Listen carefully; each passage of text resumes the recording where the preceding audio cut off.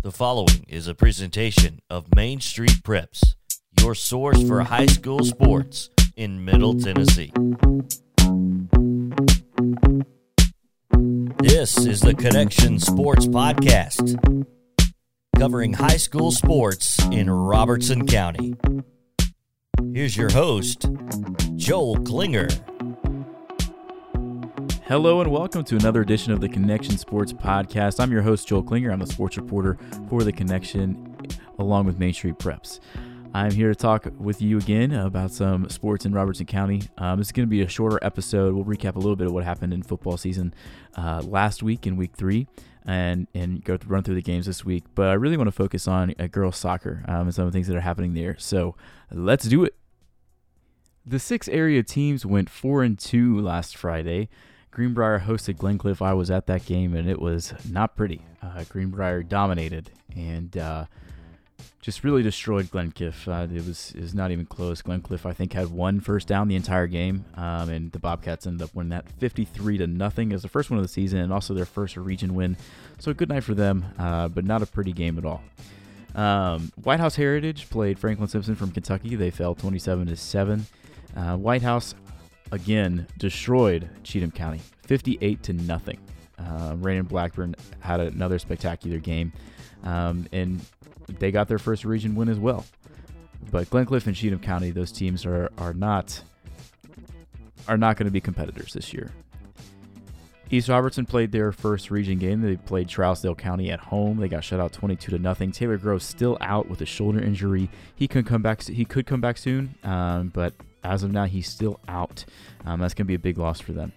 Springfield went on the road to Northeast and got their first region win in the new 5A. Springfield won 34-22. Devin Crenshaw worked it with his legs and was very successful. So that's a good sight to see for Yellow Jackets fans, to know that they will have a quarterback that can still do it both, run it and pass it. And Joe Burns annihilated Red Boiling Springs 52-0. And that, again, is their first region win. And they only have 2 more on the schedule because, again, it is a 4-team region there in 1A. And that is what happened last week. This week we have very few region games. Wilson Central is on the road at Springfield. DCA is on the road at White House Heritage. That's Donaldson Christian Academy. They're a private school. Portland's playing at White House, which is a great rivalry game. And we'll have people at all 3 of those games. So you should see a story in the paper for that one. Just stay tuned for that. East Robertson is at Cheatham County. That is a great opportunity for them to get their first win of the season. East Robertson has not played very poorly, but they just haven't come out on top in any game. They've played really tough competition through 3 weeks of the season, so that should be a good one there. Joe Burns is playing at Houston County, and those 2 schools, they don't like each other. I've been to basketball games with those schools. I've been to volleyball games with those schools. They do not like each other, plain and simple. So that should be a fun one there in Houston County. And Greenbrier is the only team that is playing a district opponent or region opponent, and it is at Lawrence County, a game they have not played in a long time. They got to make the long haul down to Lawrence County and play a tough team there. So there it is. There's just your week 4 slate, and that's the way football is looking. We'll get more into it next week, but I really wanted to focus on some other sports that we haven't really touched much on this so far in the podcast, and one of them is girls soccer. And if you don't know Molly Smith's name by now, you should. She is a menace for the Springfield Lady Jackets on the soccer field. She scored over 100 goals in her career there, and it's something to be said that she scored over 100 goals. Anytime anyone does that, that is to be noted. But the fact is, she's done it in just over 2 seasons. She's a senior this year, but she scored over 40 her freshman year, broke the school record, and then she scored even more her sophomore year and broke the school record again. She took a year off to travel and train with the boys team from the Tennessee Soccer Club. And I've talked to her a little bit about that experience of playing with that group of guys and the physicality that they brought her. But she's come back this year, and she's come back to play her final season of school ball with her friends at Springfield. and she broke 100 on last Thursday. So I wanted to bring you a little bit of my interview with Molly Smith. So here it is. You scored over 100 goals at Springfield. You've been here for a little over 2 seasons. How does that feel? Is that like sink in like what that actually means? Yeah, I mean, it feels pretty good. 100 is kind of a milestone, but I mean, I couldn't have done it without my teammates. Every one of them, I'm so proud of them. Honestly, it just comes out to the team, what a great effort they put in. So it's a milestone, but kind of more focused on what we have to do the rest of the season. Yeah, you talk about that. What is it like being back with this team after a season away? You come back and the competition is kind of up and down with who you play. Being back with this team, like what is the difference and how does it feel?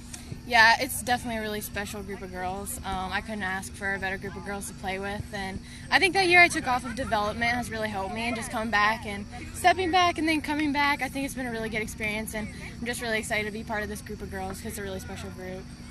Moving forward, it seems like everybody was super happy today. On the field, there's a lot. Coach talked about you guys are a very giggly group. Like moving forward through the season, how can you keep this momentum up, keep this joy going, keep this confidence up? Yeah, well, we definitely like to have fun. Just getting hyped in the locker room and just kind of it's a good fun goofing off with each other, but also knowing when it's game time and when to get serious. But I definitely think we bring that good energy onto the field. So. I think we just got to stay positive. The wins definitely help, and just kind of keep this positive energy, keep it going. It's a fun group. Awesome. Thanks so much, Molly. Thank you. So that was Springfield, and they are playing up a classification from last year. They're playing in a different region. They're playing the Clarksville schools like the football team is, and that's going to be a new thing for them. And Coach Turpin, I talked to her after the game as well, and she feels confident they can compete. But what that leaves in the district that they were in, it leaves 4 teams. It leaves White House Heritage, Macon County, and Greenbrier. And Greenbrier has had a roller coaster of a season so far. They were quarantined to start the year. And as much as I would like to say COVID's over and we don't have to worry about it anymore, it's just not a thing. It's still happening. And it honestly seems to be happening more. And maybe that's a mental thing. Maybe it is really happening more, but it seems like schools are getting canceled, games are getting canceled, and it is just all over the place. So these girls, they were quarantined to start the year, and they dealt with COVID last season, and they were quarantined for a little bit, and they had players miss time. But several of them got it this year, and they're having to bounce back from that. Then they go straight from having COVID to playing in a tournament in Gatlinburg and faring really well. And by goal differential, they ended up winning that tournament.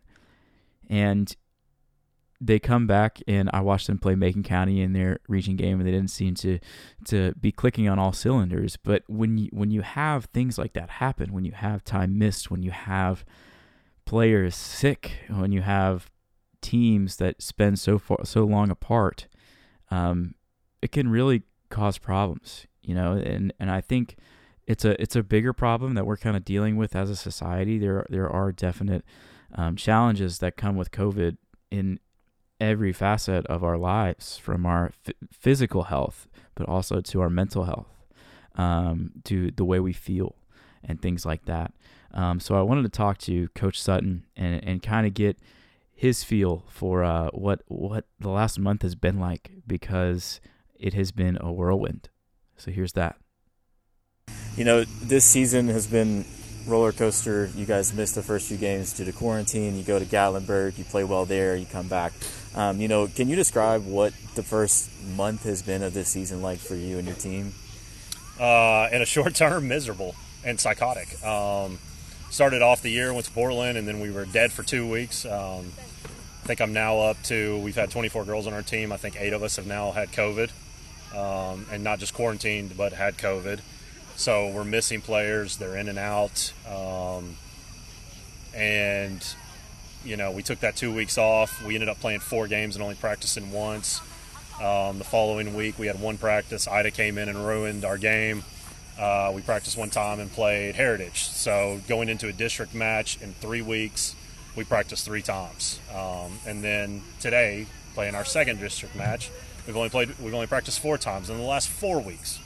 So it's just been difficult. I mean, our cohesion is not there. It's not where we need to. I feel like we're almost doing preseason stuff. So from where we were at a few weeks ago to where we are now, we've taken 2 to 3 steps back easily. Gotcha. You know, the rest of the season, you guys have a really small district this year. Mm-hmm. And, you know, you've played already most of the teams that you're going to play. And what is your focus for the rest of the season? You still have, you know, a lot of games left on the schedule. You know, where's your head at? Where's your focus at? Is it just trying to build that cohesion with the group? Yeah, it's getting them back together. I'm not sure what happened when we went to Gatlinburg. We played great. Lost the last game. We had played 3 games in 24 hours. The team we played had only played 1. We lost 2-1. But through goal differential, we ended up winning the tournament.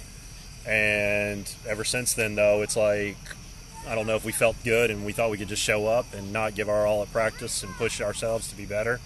We're just kind of showing up and playing soccer right now, but we're not trying to use our brains to get better at soccer. So right now it's kind of getting the girls back, kind of building their confidence. We come back tomorrow, we have a game, we have practice on Thursday, and then next week we don't have any district games, and so it's just slowly trying to get the girls back into a positive who they are. They've kind of forgotten that, it seems like, so it'll just be building them together as cohesion. Awesome. Thanks, Coach. Appreciate it. And that's going to wrap it up. We had a short podcast episode this week. We'll have a longer one next week, more to do with football and also some volleyball, and we'll get that going. I really appreciate you guys taking the time to check this out and listen to it. For more information, you can always find all of our stories and all of our photos at mainstreetpreps.com under the Robertson section, or you can go on the Connection website and look under the sports section. It's all going to be there. It's going to be a lot of me, so apologies for that.